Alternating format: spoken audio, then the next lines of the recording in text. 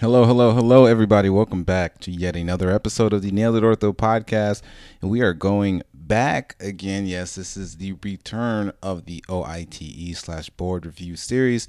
If you are new to this podcast, this is a series that we started off at the end of last year, going over just main high yield points for the yearly orthopedic in training exam, or, some people use this to study for their board exams. So, we are back again. We left off talking about some basic science, and we will continue with these episodes. And so, if you all want to check out some of our more previous episodes, just scroll a little bit further back into our history. We already did episodes on trauma as well as sports and a majority of basic science. So, we will start to finish these basic science episodes. And again, if this is your first time listening to this, go ahead and hit the subscribe button. If you are in residency, tell somebody else to go ahead and listen to this as well. Hopefully it helps them. And it's something you can do when you're listening or when you're driving. You can listen to it while you drive. So without further ado, let's go ahead and hop back into some more OITE/board reviews. You are now listening to Nailed It, the Orthopedic Surgery Podcast, featuring Doctors Jay Fitz and Wendell Cole.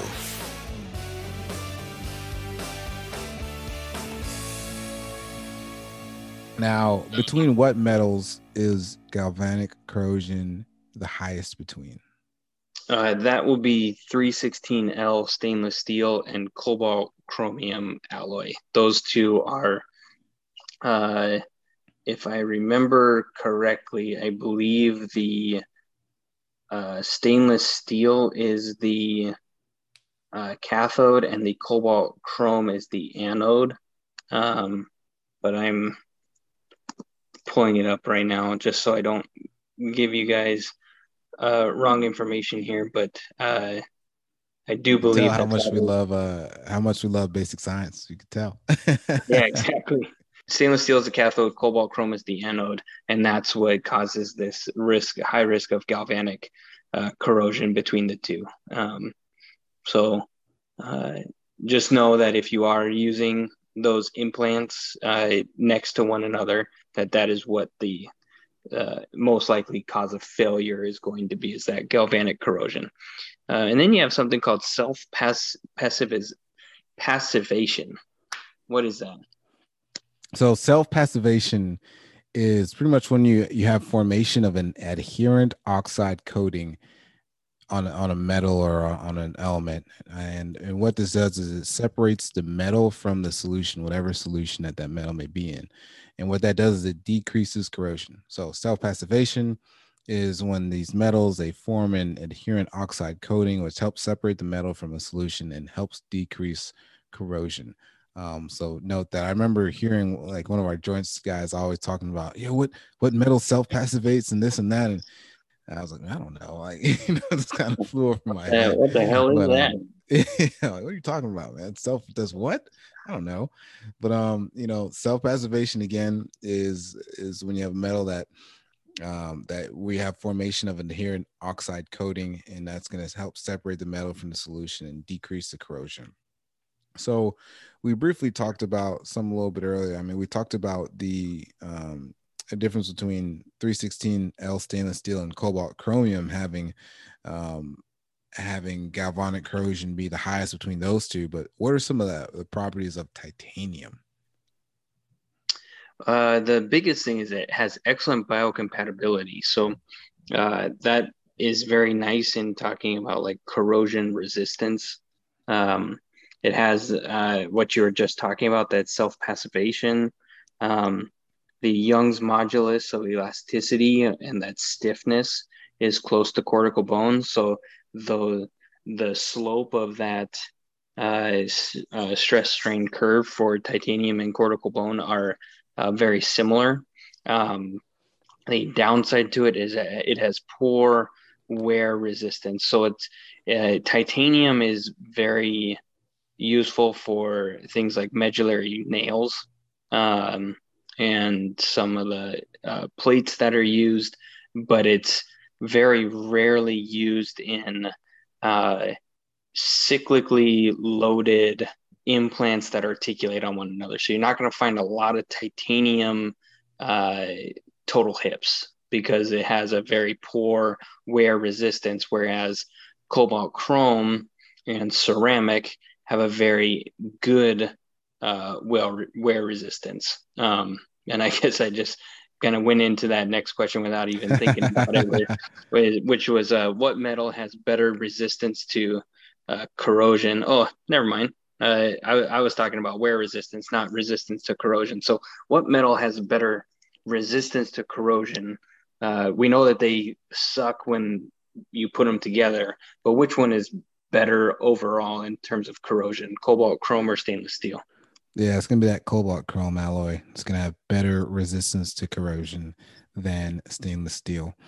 And a lot of this stuff, listening to this, listen to it multiple times. Hopefully, we help you remember this. But a lot of this is like you just got to know it. And the good thing is once you know it, you know it. And then after that, it's just kind of refreshers throughout your years of taking exams and boards. So once you know it, you know it. But is this other substance or other type of metal that I always saw, but never really saw a definition for it, or really heard too much about it, but I always saw it show up on questions. But what is tantalum? Yeah, tantalum is a metal that is commonly used in like augmentation during total hip arthroplasty. So if you need to, like if they are missing a portion of the acetabulum, or if they have a absence of bone in a certain area, you can use it to augment cancellous defects. It's really just a transition metal. Kind of briefly looking up exactly what it is basically it's very highly corrosion resistant. So using it on the back surface of another implant is actually very favorable. So for those of you that really haven't seen it, used it, or understand exactly what I mean by augmenting total hips, the acetabular component doesn't always fit really nicely with a snug fit in the acetabulum. I mean, they can have bone defects from tumors, they can have bone defects from severe arthritis, and you have to fill that defect in order to make sure that their hip center of rotation stays in the right spot. And so what you do is you can backfill that with tantalum, but the downside to it is you're going to have metal on metal in that area. And by using tantalum, which is highly corrosion resistant, is very favorable and biocompatible for all of this stuff. So as a brief thing about tantalum, you won't ever be asked about the chemical composition of it or what it is truly used for. And I doubt that they will have questions on should you use a tantalum augment versus cortical cancellous autograft versus cancellous chips, but just know that it's a transition metal used for augmentations. And when I initially thought of ceramics, I was like, oh, it's like a ceramic like in like art class, or like isn't that what they make toilet bowls out of? And I was like, I don't really understand what ceramic is or what ceramics are until I started really looking at what we truly use them for in arthroplasty. So give us a brief kind of overview of what are ceramics and what are some characteristics of ceramics. Yeah, so ceramics, ceramic is a brittle and corrosion resistant material with elements that are linked together by covalent or ionic bonds. And many of these are oxides of a metallic element. Like we mentioned a little bit earlier, aluminum oxide, you can also have zirconium oxide. And so there are different metal elements that are linked together again by a covalent bond or an ionic bond, and a lot of them are oxides of a metallic element. And a lot of these are going to be very brittle. We had this, this has the highest Young's modulus, so it's very stiff. It is not very tough. We talked about kind of the toughness being the area underneath the entire curve a little bit earlier. So it's not a tough metal, but it is very stiff. and it's insoluble, and it has the best wear characteristics when it's used with polyethylene and a low oxidation rate. And another thing about ceramics is it is very biocompatible. So big things to know about ceramics. It's going to be, it has very excellent resistance, corrosion resistance. It's going to be linked together by a covalent or an ionic bond. So many of these are going to be an oxide of a metallic element. It's very stiff, it's very brittle, and it's not very tough. It is insoluble, and it has best wear characteristics with polyethylene and a low oxidation rate. So I just mentioned a couple of them, but what are some different types of ceramics, just so we all know and have at least seen this before, that when we're taking an exam and they have all these different answer choices and you're like, oh, I thought it was just ceramic, and then they give you like 18 different subsets of ceramic that you've at least seen or heard them before. So what are some different types of ceramic?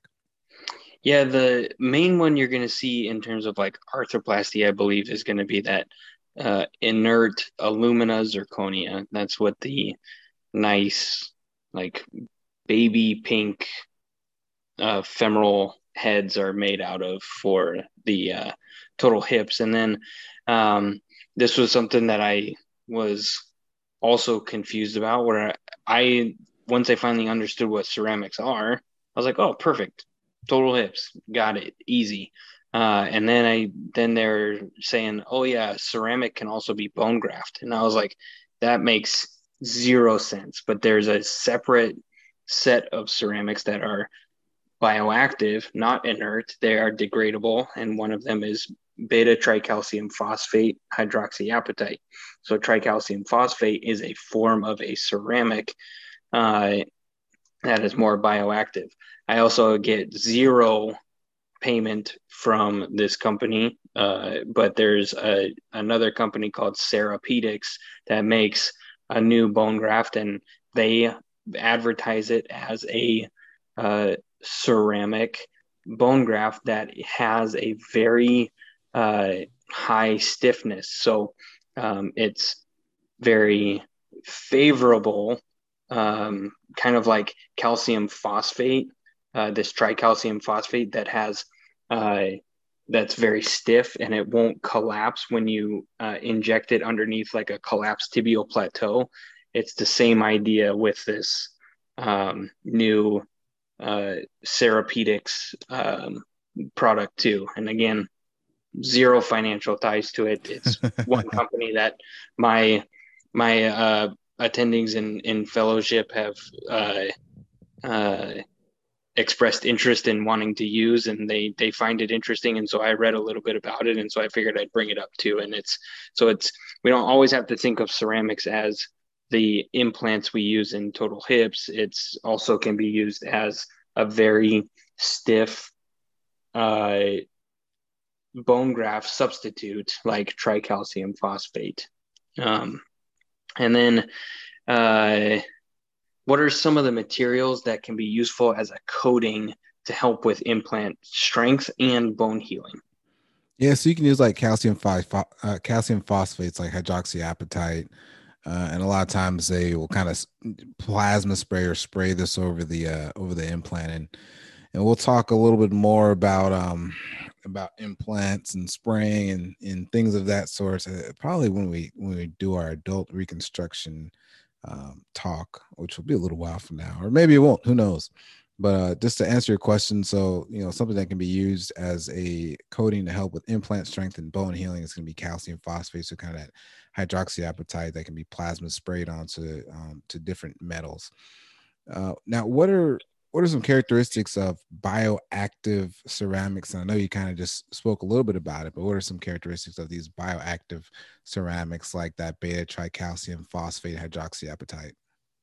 The one thing is that they are degradable, and so um, what you want in a bone graft or bone graft substitute is something that can provide strength while your body either ingrows or ongrows onto the scaffold that it provides. And so something that is biodegradable, our body can absorb it and use it locally and form bone within its the cavity that it leaves behind is good.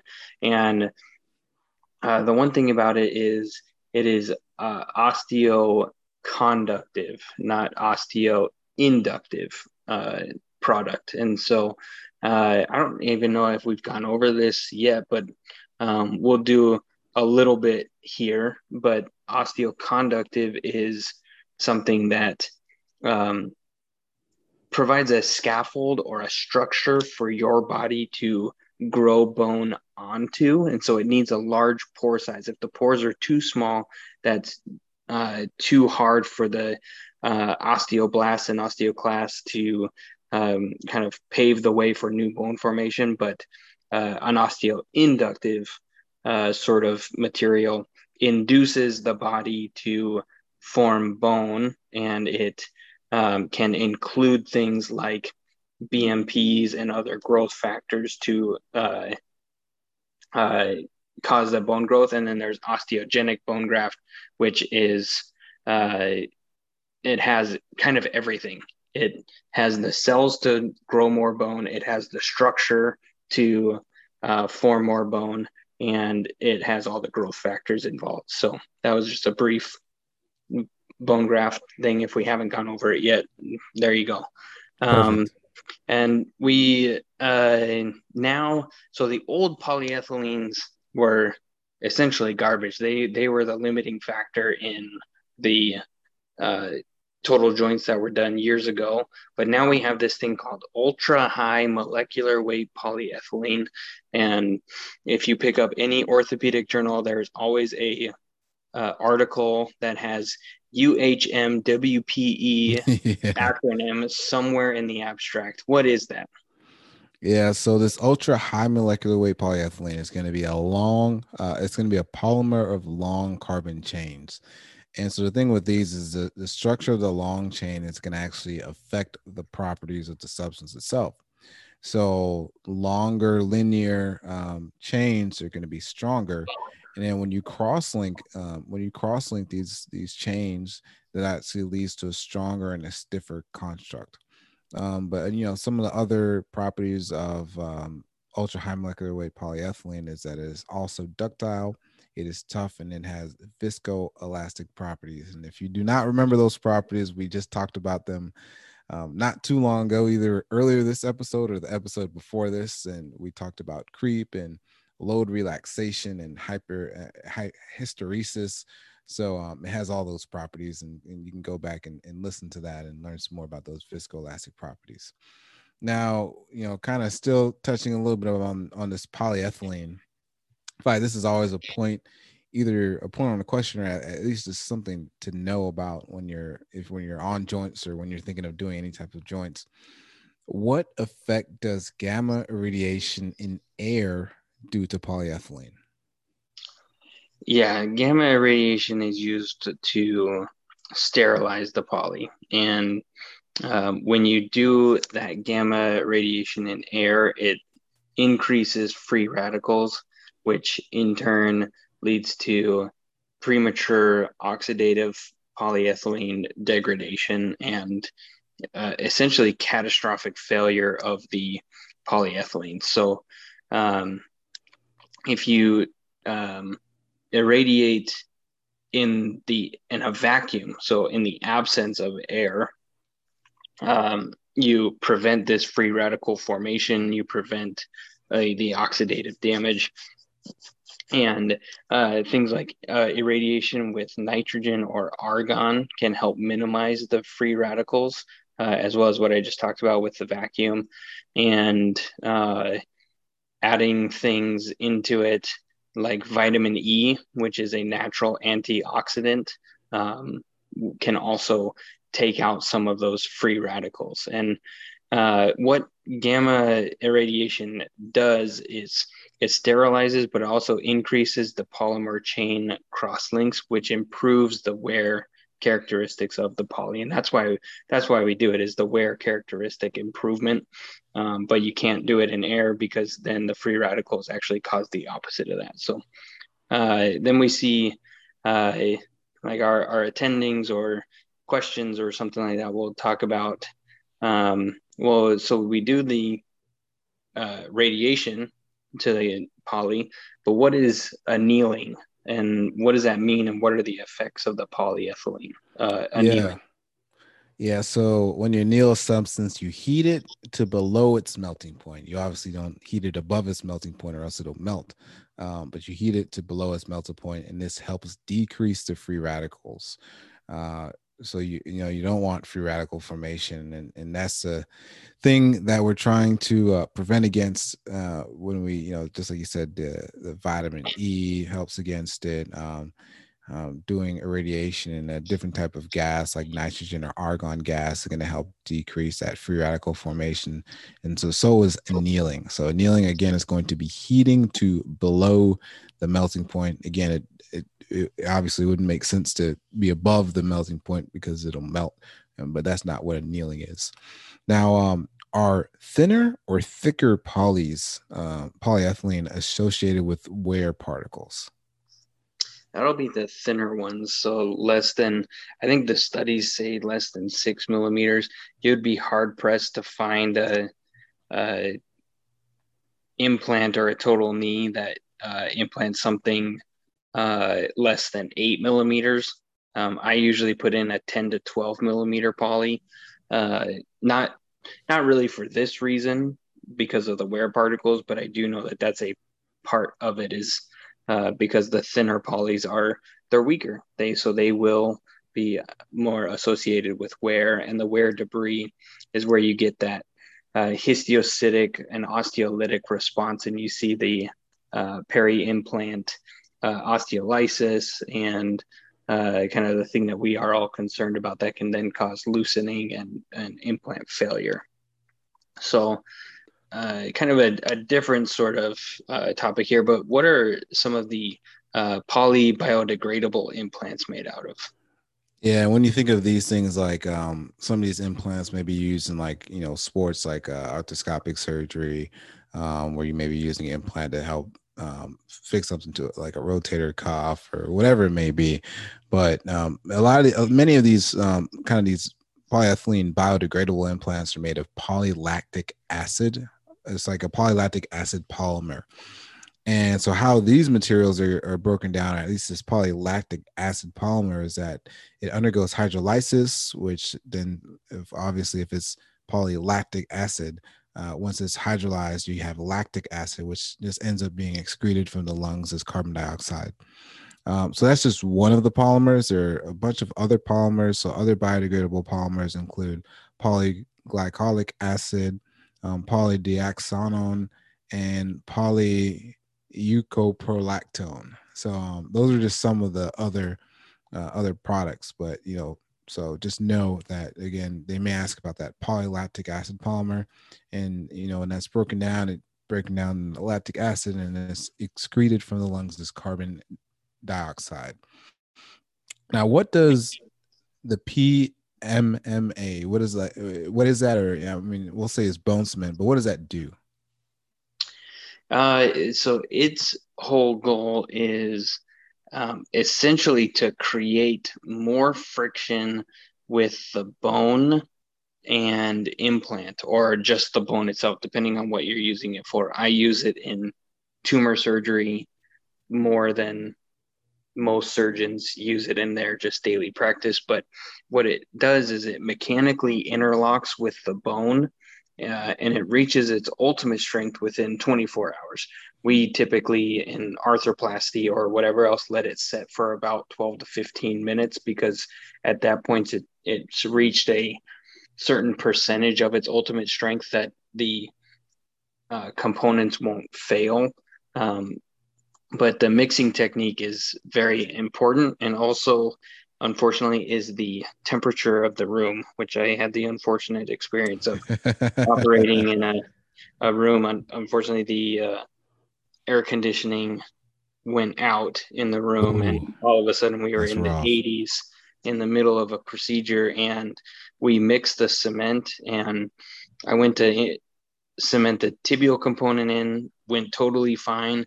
I went to cement the femoral component, and that that heat inside the OR and then the heat inside the bone, it caused the cement to essentially harden as soon as I put it in. And so I had to completely take all of the cement out, open up a new bag, and re-cement the femur, and it was horrible. Hey, But man. And then it adds like our time because we're all just sitting there waiting for it to dry. yeah, It's like, oh man. so that was really crappy. But all of that aside, the it's actually better.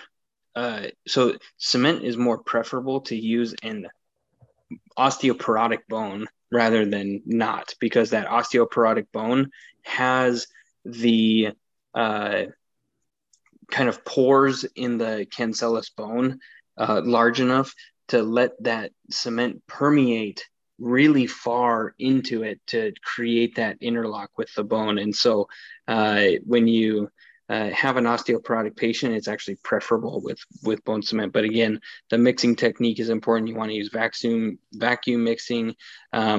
The vacuum helps take out the kind of air bubbles, and you can move on from there. Yeah, that stuff like it's a lot of stuff to know about these biomaterials. Like it's in depth, it's never ending. Like we just being talking for a little bit here, and this is literally just biomaterials of basic science. The problem with it is it's not like we're covering stuff that I haven't seen on an OITE before. Like all of this stuff comes up in one form or another. And so it's not like we're just covering like, oh, this is the kind of zebras of the field. Like, no, there's been times on the OITE where I'm like, oh crap, what is this, the toughness, or what is the stiffness, or what is all of that stuff. So yeah, we got some more to go. The next couple episodes we'll get into some more like kind of bone stuff, and then we'll talk about some perioperative things, and then we'll finally be done with basic science. Then we'll finally be done. Rest of orthopedics. One more, and then we're done. All right. Well, until next time, everybody. Thank you all for listening to yet another episode of the Nailed It Ortho podcast. And this is, again, our OITE review series. And we're getting back into the swing of things. So we'll release these a couple times a week or a couple times a month. And we'll continue to go through the different subjects. Now, we are working on a podcast companion book. So please stay tuned for that. More details will be upcoming in the next couple of months. But until next time, hit the subscribe button and let one person know about this. That would help a bunch. As well as subscribe to the YouTube channel. We're trying to reach 1,000 subscribers. So please go ahead and hit that subscribe button.